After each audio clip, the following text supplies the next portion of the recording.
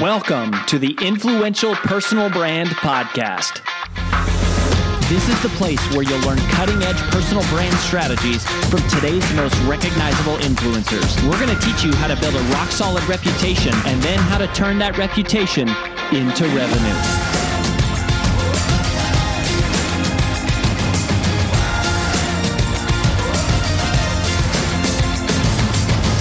I'm your lead host, Rory Vaden, co-founder of Brand Builders Group, Hall of Fame speaker, and New York Times bestselling author of Take the Stairs. Well, long before Ken Coleman was a Dave Ramsey personality, he and I were friends. He hosted a talk show in Atlanta, and appearing on his show as a regular guest was one of my first ever gigs, like a regular recurring guest. And it's amazing to see how Ken's career has grown. He truly is like one of America's number one, like the number one career coach or one of the top career coaches. He is the best-selling author of a book called The Proximity Principle, and he hosts a nationally syndicated radio show now called The Ken Coleman Show. He hosted the Ramsey YouTube channel. Now he has his own YouTube show. He hosts a lot of the events for EntreLeadership, the Summit and Master Series, and all of these different events that they do. And he's just an amazing guy, and it's been awesome to see how his career has evolved. His personal brand, at least, as I perceive it, is really around helping people find purpose at work. He's got a new book coming out later this fall around 7 stages for how to really do that. Excited to bring Ken to the show. We haven't talked to him in a while, buddy. It's good to see you. Good to see you. I feel like you couldn't be any more of a beautiful, serene setting behind you there. Is that real? People need to know. It is. That is our backyard. Right. You have to finish the interview by running out and jumping in the pool so we can see that. That would be great. So here's the thing. So that's the backyard, but I am in the basement. So it is a picture. It is a picture of the backyard. Okay, I like it. And then we just put it on a green screen, so it's a little bit... I love that. It's the magic of show business. I love it. It makes me feel like I'm outside because I'm seeing it behind me. But I love it. So, buddy, can you just kind of catch us up on, I thought it would be fun to talk to you specifically, one, because we've just been friends for years, but about hosting specifically. And I know, I was with Dave a couple weeks ago. He told me that you had an interview with George W. Bush coming up. I know that you've done thousands of interviews on some of the biggest stages in the world. Tell me about the Ken Coleman Show. Like, what's going on with that? Where's it at now? Yeah, so it's very exciting. We're now approaching 80 stations in national syndication. That's just traditional talk radio. We're also on Sirius XM live each day, Monday through Friday. I lead into the Dave Ramsey Show. Of course, we podcast that each day. So we have a daily podcast. And because it is in my mind, it'll always be, I'm an old school radio guy. So to me, it's a radio show first. Now podcast has become a part of our nomenclature, in the United States for sure and around the world. And so we take that live radio show and we put it out as a podcast because it is a caller-driven show. Mm-hmm. I do teach each day and give out great, personal growth content and relevant data and stuff that's in the news that affects people that are trying to work on purpose and do what they were created to do, to make the contribution that they were created to make. We do it on YouTube as well. So we have a different format on YouTube for that YouTube audience because it's very different viewer and engagement habits there. So we're on all the platforms, but simply put, we are helping people discover what they were created to do and then come up with a plan to make that purpose in your work a reality. And it's based on this premise. We believe that every man and woman was created to fill a unique role in their work. That means that they are needed, and it means they need to do it because somebody out there is relying on them, needs them to show up and be their best. Rory, you know this. There's a view of work that is this cultural view that says that I work to live. In other words, I work to get a paycheck, and then that paycheck allows me to take care of my basic needs. If there's a little bit left over, we can make some memories with it. And so that's pretty much the dominant view of work in the world. And I'm trying to put on a different set of glasses for people and say that you live to work. Now, when some people hear that, they're like, oh, gross, right? That's workaholism. It's your identity in the wrong place. No. What that means is that you were in fact created. I just believe that. So whether you're a person of faith or not, I wouldn't argue with anybody for 2 seconds over that. But I would say that you were created to work. If I substitute the word work out and put contribute, then the yuckiness goes away and somebody goes, oh, that's right. Mm-hmm. Created to contribute. See, because the most confused person I've ever talked to on the phone or in person would say, Ken, I don't know what I want to do. I just want to help. Right. The most confused person will say that. Why? Now, Rory, you know this. You're a student of personal growth. You understand this. We all long to make a difference. We can just say it as simply as that. So when we say created to contribute, created to work, I don't think you can separate who you are personally from who you're supposed to be professionally. Meaning your worth is not in how much you make. Your worth is not in your accolades, but you get tremendous significance out of the contribution you make in work. So that's the overriding philosophy of the Ken Coleman Show. And so that's what we're doing. We got people that are calling in who don't know what they want to do with their life. We got people that are calling in that know what they want to do, but they don't know how to get there. Yeah. We got people who call in and know what they want to do. They know how to get there, Rory, but they won't do it because they're scared to death. I get that too. Or they're held back by financial or relationship issues. And then we have people who are on the path and they're just trying to get promoted. They want to move up the ladder. They want that next rung. And so I'm their coach. Well, it starts out every phone call, I'm the counselor first. Then I put on the coach hat. And then I put on the cheerleader. So I want to talk about that for a second, because working with callers, when I think of hosting, there's kind of two things I want to, hopefully we can get into. One is working with callers. The other is preparing for like expert interviews, so to speak. On the working with callers, which also could be, in a live audience, you're engaging from stage with somebody out in the seats. It's a real skill set. And what's amazing about terrestrial radio, like I remember when I used to host a terrestrial radio show way back in the day, it's such a short time. Like you only have, how long is an entire segment with a guest? Few minutes, right? Yeah, well, you're traditionally in an hour, most radio clocks, you're going to have at most an 8 to 10 minute segment. Yeah. So you might have a couple of 8-minute segments and you might have one 10-minute segment. But yeah, and then you got at most, 6 minutes with somebody. You're right. I mean, that's so hard. I mean, coaching calls usually are like an hour. I mean, and you're having to do it in 6 minutes. Yes. So like, what are some of the thought process? Because here's the other thing that I'm thinking about with you, right? Like, I'm going, when you're on a radio show, you're trying to listen to the caller, you're trying to get to the point, you're trying to help them, and you're also trying to make it quasi-entertaining for the people who are listening in on the conversation. Like, what's going on in your head when you're working with a caller like that? Yeah, that's a really good question. And the reason that question is so good is because you can't focus on those last two things. Oh. Those last two things happen organically. So you got to coach them quickly, but you also got to be quasi-entertaining.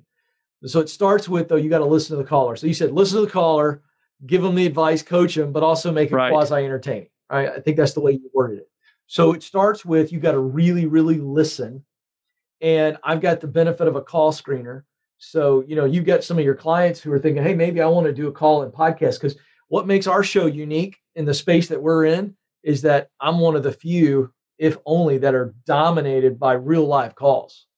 And by the way, not knocking anybody who does it this way, because some of your clients, it probably would be good to have somebody call them ahead of time, get some type of a worksheet and figure out what the issue is. Then they schedule a call. To me, I think that's cheating. If you really want to grow as a thought leader, and as a content provider, put yourself on the high wire of taking calls live with no previous knowledge.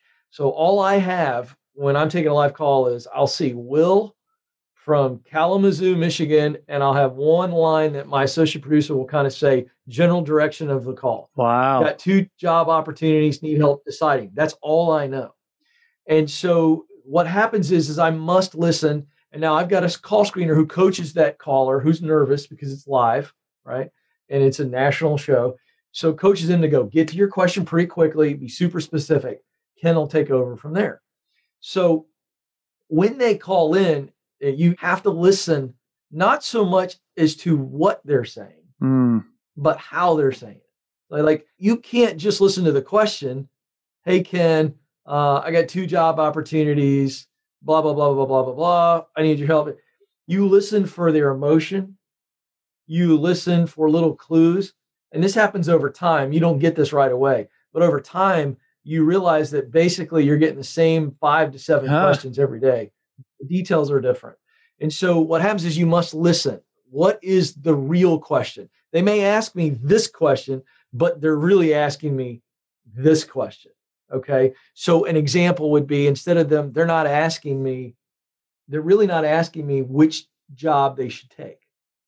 What they're really asking me is, am I an idiot for wanting to take this other job because it's less money, but it's going to eventually get where I want to go? The other one is, on paper, it's just a much better job. But this one over here, my heart's telling me it's right. It's got the best payoff, a little bit of risk. You see what I'm saying? So the question behind the question. So when I'm listening to the question, I'm trying to figure out, what are they really asking? And many times I'll just come right at them and go, well, what's going on here?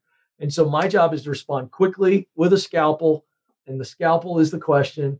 And from years and years and years of doing expert interviews with big name people and all this kind of stuff, and trying to develop a conversation for an audience to get something from, I've learned how to ask a question that goes about 3 levels deeper. So the magic is listening for the real question, the emotion, the challenge, the desire. That's what you're listening for. And then you ask questions to get deeper to that and uncover it, not just for the caller to now answer your question full circle, but to uncover it for the listening audience. And when the listening audience sees and hears that happening, it's the theater of the mind, because it's radio or podcast. So they're picturing what I look like. They're picturing what that person looks like. You can't help it. And so that becomes entertaining.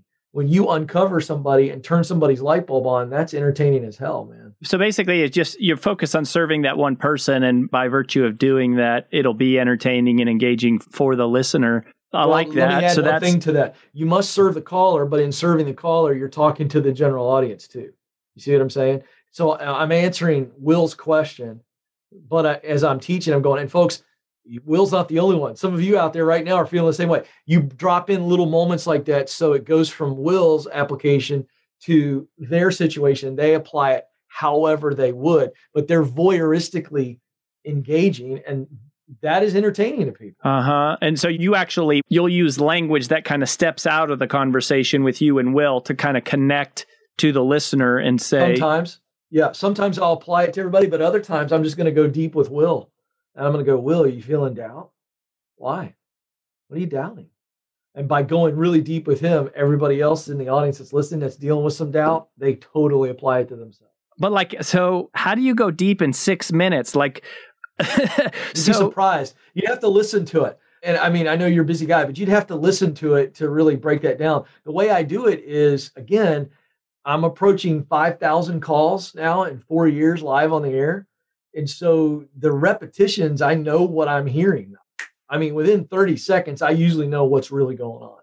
And the way I go deep is dig with questions. And it seems like you're really driving towards the emotion, almost like it's going, they're asking whatever they're asking, but the real issue is, how are they feeling underneath the surface? And if you can get them to open up about the emotions that they're feeling, then we're having a meaningful conversation. I must uncover their heart. I'm all about uncovering their heart. I joke around with my wife about this, but I don't say this often publicly because it could sound cheesy, but I'm in the heart business. I had a lady call today, and she had 2 options.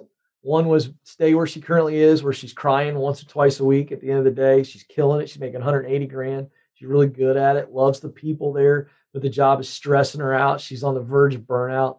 And then she's got this other opportunity where she'll make 150. It'll keep her on the same career path, keep her on the ladder, but it's going to be way less stressful. She may make 30 grand less. And she's calling me. And instead of me telling her what I think, I just walk her through a series of questions. And I get her to tell me. I said, I know what you should do because I can hear it. But I want you to tell us, what are you leaning towards? Because I think your head's telling you one thing and your heart's telling you another. Is that right? She starts giggling. Yeah. I've had that call 100 times where it's a wrestling match between the head and the heart. So, but I got to get the caller to tell me the voice of the head and then the voice of the heart. And then I go, before you called me, which way were you leaning? And she said, Ken, I was 75% one way, 75% the other way. And I said, that's impossible. She starts laughing again. I said, what's your heart telling you to do? She goes, take the other job. And I go, what did you think I was going to say? She goes, you were going to tell me to follow my heart? She's been listening to my show long enough to know what I'm going to tell her.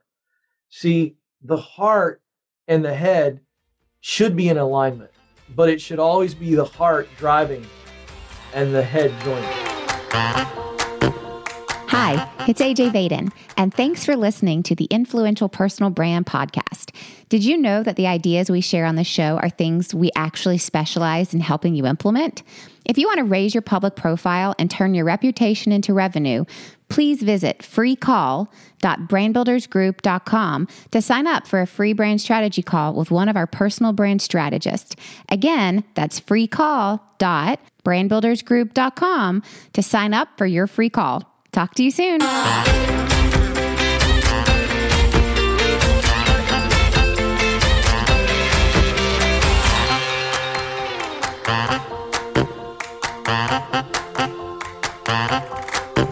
There's this wrestling match of the head and the heart, and you want them to speak out both what's your head telling you and what your heart telling you. You try to get them to say them both out loud. Yes, I absolutely do. And that's for the audience. They think it's for them, but it's for the audience. Because I want the audience to catch up and not just to follow along, but to see the exercise itself. Because that's what we need to do. You and I have both been in those situations where we've been torn, and we'll speak to somebody that we know and we trust, and they'll just, however they do it, maybe not as intentional as that, but they get us to that point where we go, I got to trust my heart here. My heart's telling me this. I'm overthinking it up here. This is what the heart says is right. I'm going to go do it. And so then my head gets in alignment. But the problem is our brains are these logic machines, and that's a wonderful thing from our creator. They're the greatest logic processor in the world. The greatest supercomputer of all time is the brain. But the problem is that I've been relearning this. You and I have grown up in a world that kind of says our thoughts drive our feelings. I'm now totally reversing that and rethinking that and relearning that. It's our emotions that drive our thoughts. So when I have the emotion of fear, then my thoughts are going to all be about fear, and that drives my actions. So I've got to get my heart settled. And when I get my emotions and my heart settled, then I can think better. And that's that alignment. So when we're talking about doing something that you love, these people call, they know ahead of time. They just want me to give them permission. Yep. So anyway, I just dig with lots of questions. You'd be surprised how quick you can get to the heart of something with, first of all, a really good question. And then when somebody starts talking around it, see, it's my show and I'm in charge. So we're all polite in real life. I'll just stop and go, stop. You didn't answer my question. Let me ask it again. I've had people say, Ken, what would you do if money wasn't an object and you couldn't fail and you didn't have to commit to the rest of your life? What would you do? I don't know. And I remember the first time I did this, I almost threw up on my desk. It was in the moment, okay? It was very Tony Robbins. I've watched Tony. I've studied Tony. And I remember the first time somebody said that to me, and I led them right to the edge, and they went, I don't know. And in that moment, I was like, okay, I can redirect, give them some advice, and put them on hold and move on. And in the moment, Rory, I just went, that's not true. You know. Because while I was setting you up, and I'm going to do it again so that you can hear yourself one more time, I want you to see the thoughts. I asked you if you could do something tomorrow where you knew you couldn't fail. You'd absolutely love it. And you didn't have to commit to the rest of your life. What would you do? And I know that while I said that the second time, the same thought that you came up with the first time rolled through your head. You couldn't help it. It popped up, and you're not telling me because you're scared or you're doubtful. Now, no more excuses. Say it. And dude, I was totally terrified. I was like, if this person locks up on me, I don't have a place to return to. And would you believe it that they said it? Blurted it out just like that. Now, I've done that many, many times because here's what I've learned. I've learned that when I create that vision for people, those word pictures, right? I say, what would you do if you knew you couldn't fail? What would you do if you knew you'd love it? What would you do if you didn't even have to commit to it? It's just this fun work adventure, like no risk. It's impossible for a human not to have some thoughts. All I'm doing is taking them on a little journey. And so you got to trust it that the thoughts are there, and then you got to make them say it. Yeah. I remember when I was getting radio coaching, they used to call that the slap, where you kind of confront to the caller directly and kind of go, no, you're not being honest. You're like, there's something very powerful about that kind of moment of conflict where you force them to reconcile the truth. They're, like you said, they're so afraid they can't even say it. That's powerful. So let's shift the conversation. That's awesome, man. I love this. So I want to shift the conversation to interviewing the expert. I mean, you got to interview George Bush. Like, it's got to be a little bit intimidating. I mean, at this point, I know you've interviewed so many people, the different podcasts that you've hosted, the different radio shows and stuff. How do you prepare for an interview like that? Yeah. All right. So I want to address the first thing. I'm going to give you all my secret sauce. All right. I could charge a lot of money for this, but I'm not intimidated. And there's two reasons why I'm not intimidated. One is preparation and two is experience. Preparation is everything. And I'm about ready to give you the secret sauce of how I prepare an interview like this, to do it in front of thousands of people, plus, a former head of state. But I've said this many times, relentless preparation leads to reflexive performance. I'm going to say it again. Don't any of y'all steal that, because if I see it on social, I'm going to bust you. Relentless preparation leads to reflexive performance. The reason the great quarterbacks like Tom Brady or Brett Favre or John Elway, Joe Montana, you can plug in the names, Dan Marino, we marvel at how they can lead a team from the 1 yard line down to a touchdown with less than 2 minutes to go, no timeouts. We marvel at that, except what we fail to think about is they've practiced that 2-minute drill hundreds and hundreds and hundreds of times, number one. Number two, they've watched film. They know what the other team's 2-minute defense looks like. They know their plays. They know where everybody's supposed to go. So when they're out there, they're moving on instinct. Brett Favre is not this chess player out there all of a sudden where he's out thinking everybody. No, he's instinctively reacting. He knows where his primary, secondary, third, check downs, he knows. He's done it. And he knows how to get out of bounds, the whole thing. So these guys, they're relentlessly prepared so that they can reflexively perform. There's no brain going on out there. It's just all instinct. All right, so that's the first thing. Secondly, the experience that I've had, I've done so many interviews that at this point, while I'm honored to sit across from George W. Bush or Condoleezza Rice or Mark Burnett or you name it, okay, Jim Collins, Rory Malcolm Vaden. Gladwell, it's true. You got to interview Rory Vaden one time for like... I did interview. That's right. That's it, man. That's it. So the issue is that they're experts and they're a bigger deal than me for sure, but they're still a human being. And in that moment, for whatever reason, they've submitted to a conversation with me. So I'm in charge. So I might as well act like I'm in charge because I'm in charge. Now, how much charge I take is up to me. So I've learned that they're just a human and they're sitting there, and most of them have never been interviewed really, really well. So if you really prepare and use the process I'm about ready to unveil, then you're going to find that they're going, this is enjoyable. This dude, this gal, they came prepared. They're teeing me up. This is enjoyable. All right, so here's the process. First thing I do, there are questions that I ask before I write the interview. And writing the interview is the most important part of the interview. One of the mistakes that a lot of people make is they get up there and they have a general idea where they want to go, but they haven't really thought through the process. They haven't thought through the journey they're taking the audience on. Because remember, this isn't about you as the interviewer. Okay, some of your clients are big brands and they've become known as interviewers. Big freaking deal. Okay, it's not about you, it's about the audience. And if you want to get praise for being an interviewer, well, you're only going to do that when you generate and produce a great conversation. So most people get into this stuff and they're kind of prepared, and then they get nervous or they get caught up in the moment. Oh my gosh, I'm talking to George W. Bush, and they get tongue-tied. They don't know where to go, or he takes them one direction, and they're too busy looking at their next question because they're not prepared, and they miss a nugget that should be a rabbit trail that you go down. The best part of interviews are the parts you don't plan. But the only way you can discover that, realize it in the moment, Rory, is because you're so prepared that you can listen to the full answer. And when George W. Bush gets done, you go, oh, here's my next question. It's right there. I've already prepared. I glance at it and I go. So here's the process. First thing you do before you write the interview, you ask yourself, what does the audience want to know? That's the first question. What does the audience want to know? Think about your audience. If you have a podcast or you're at a leadership event, Like I was at a leadership event. There's 3,000 leaders out there. So what does the audience want to know? They have come to this event, and what they want to know is something that'll help them lead better, right? You can just, general as you want to make it, what do they want to know? Second question is, what do they need to know? Now, this is where we get more specific. So what does the audience want to know? Well, they want to know how to be a better leader, right? How to grow their company, whatever. What do they need to know? Now, this is where you as the interview get a chance to shape the conversation to go, they want to be a better leader. They want to grow their company. So what do they need to be able to do that, right? So if somebody comes in and they want to lose weight and they meet with a nutritionist, the nutritionist goes, okay, they want to lose weight or they want to lower their blood cholesterol, whatever. Well, okay, now what do they need to know to be able to achieve the one? Okay. So you start writing these things down. Well, they need to know about leading in crisis. They need to know how to lead in collaboration. They need to know how to lead in conflict. Okay. Those are 3 separate buckets right there that I just went, oh, that's what they need to know.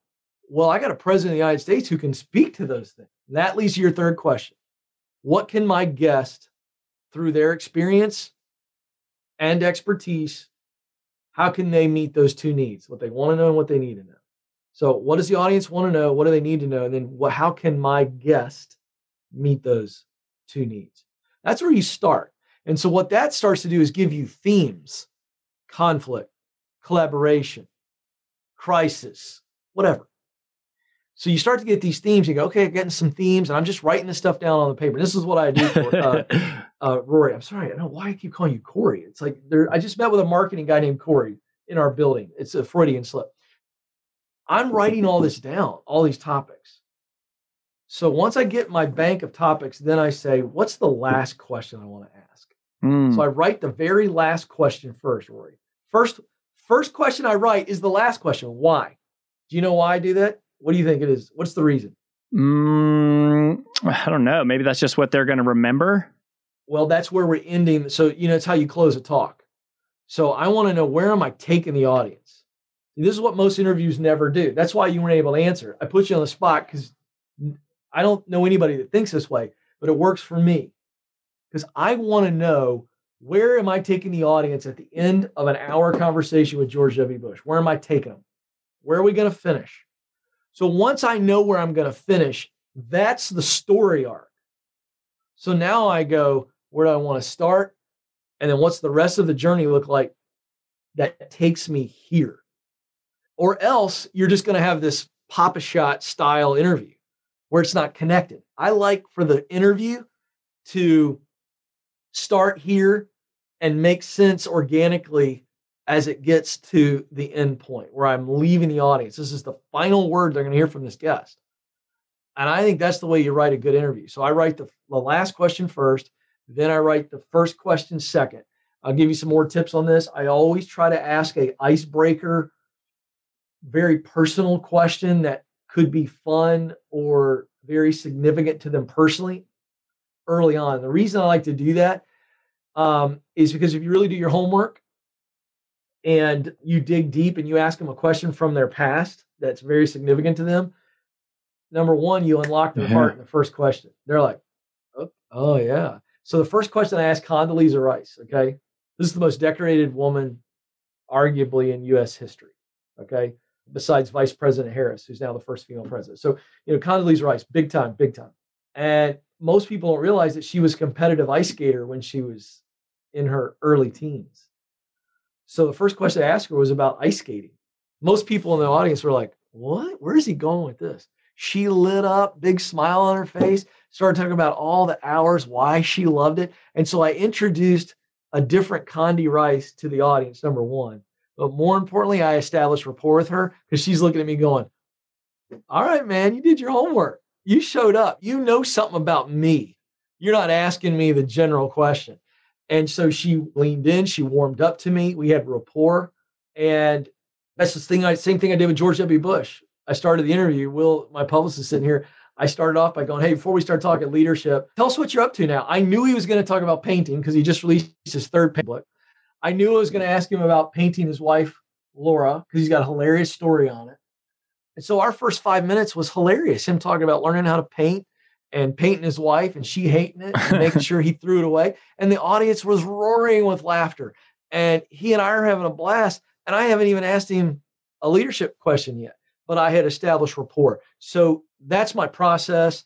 That's a little bit of how I get into it, so that people feel like they're eavesdropping in on a real conversation. Then it's no longer, I can't believe Ken Coleman's up there talking to George W. Bush. People are largely ignoring me because I'm not hemming and hawing over my question. I'm this guy who's having the time of his life having a conversation, and you're getting to watch me do it. You're not even focused on me. You're focused on the present, which is what it should be. A great interviewer makes the interview about the guest because they're so smooth, so prepared, and leading somebody, not just the audience, but the guest. You're leading the audience and the guest at the same time. Love it. That's so great, Ken. Like, I really love that idea of writing the last question first and just realizing no matter how this goes, that we need to end up here. And that is so true. When people share in intimate detail about their life, it opens, it's disarming, it knocks down walls, and it creates the rapport. That's so powerful. Well, man, I knew that you would have secrets on how to do these interviews, and you've been so generous, and this is so helpful. Where do you want people to go to learn about you? And I mean, obviously you got the Ken Coleman Show. We'll put links to the Proximity Principle book on our blog post about this. Where else would you direct people? I'd love your audience to connect with me on Instagram at Ken Coleman. If I can ever add any value to your audience, I love what you're doing. I love connecting with other influencers and best practices and encouraging each other. KenColeman.com is the website where you can learn anything and get connected with anything I'm doing. And of course, the Ken Coleman Show. If you want to learn how to dig into people's hearts in 6 or 7 minutes, give it a listen. It's a daily podcast. And once you get tired of it, you don't have to listen to it anymore. But you can steal some trade secrets. And listen, it's just cuts at the plate, man. It's just being willing to suck and put yourself out there and learn how to do that. And over time, you get really good at it if you just keep showing up. Yeah, well, for sure. I mean, you've been doing this for a long time. It's great to see you growing. What's your favorite interview question someone has ever asked you? Favorite interview question someone has asked me? Man, that's a tough one. I've been interviewed a lot, and so I'm trying to think. Or do you have a favorite question that you've asked somebody? Yeah. I think the favorite interview question I ever asked of somebody was with Coach K, the legendary Hall of Fame coach for Duke, who's one of my favorite coaches. So it was an unbelievable honor. And I prepared that interview, and I asked him my favorite question I've ever asked because it was so personal, but also I thought what he did with it was really fun. And I felt like he was going to crush it. I asked him how he led different point guards. In basketball, the point guard, at least back in the day, the Tommy Amakers, the Johnny Dawkins, the Bobby Hurleys, and Coach K was known for these great point guards. And in the question, I said, Tommy Amaker, very different than Bobby Hurley. Both led your team, and one graduates, the other comes in. How did you lead them differently? And he got this big old smile on his face, like that was a freaking awesome question. And he was like, I love that. And he said, that's really, really good. And so he told me. And so he began to go into how he led Tommy was much more intentional and much more structured because Tommy wanted to know which play to run in the timeout, draw it out, and Tommy was going to run it perfectly. He said, I'd draw plays, but I'd make suggestions to Bobby Hurley because Bobby Hurley was an instinctive leader. He goes, and I knew that I'd draw a play up, but if Bobby didn't see it, he'd just run his own play and make it up. And he goes, I was okay with that. And I had to learn more control, more intentionality with one leader, less hands off, allow him freedom. That's a fantastic answer. So I tell you, that was probably my favorite question. I think people have asked me before, I think probably most favorite question is, what's the challenge? What's the greatest challenge of being a thought leader and somebody who's been given a really large platform? Like Dave Ramsey placed me here. There's just zero question that God and Dave Ramsey, they're the hands, along with others that poured into me, but they're the hands that have put me in this position. And I got asked that question recently. How do you handle that? And what's the greatest challenge? Because this is fun. What you and I get to do is fun. To pour into people and see their light bulbs go on every day. That's a juice that's hard to get tired of. So that was a good question. That was a really interesting, because most people don't associate challenge, personal challenges with what we get to do. And I thought that was a really thoughtful question. Yeah. Well, I love that. That question that you asked Coach K is such a great example where, it was not only led to a great insight, but you tapped into an intimate place for him in his life that he was and like... That's the key. That's the key. You know, when you're interviewing somebody like Malcolm Gladwell, like, don't ask him about 10,000 hours or something he's been interviewed on 50,000 times. Ask him what he admires most about distance runners. Like, that's going to light Malcolm Gladwell up. The guy loves runners. He runs for his health, but he's also a geek out super fan of these long distance runners. Ask him about something that he's juiced about. And then it's game on, man. I love it. I love it. Well, Ken Coleman, one of the greatest hosts of our time, sharing his secrets right here in full transparent disclosure. Buddy, I'm so grateful for you. You've been such an encouragement to me. Thanks, man. Keep going, and we wish you all the best. That's all we've got for this episode of the Influential Personal Brand Podcast. But here's some great news. One of the most valuable things you can do to help us and other new potential listeners to find our show is for you to both rate this show and leave a review. So, as a special bonus for you, if you leave us a comment in iTunes, Stitcher, or wherever you listen, take a screenshot of your review and email it to podcast@brandbuildersgroup.com. We will give you free lifetime access to 25 of our most popular interviews on video in your own private members-only area. So go right now, rate us, review us, and then send a screenshot of it into podcast@brandbuildersgroup.com, and we will get you set up with free lifetime access to our most popular video interviews all in one place. Also, please just share this podcast with anyone who you think might enjoy it. And until next time, remember that building a business isn't nearly as valuable as building a reputation.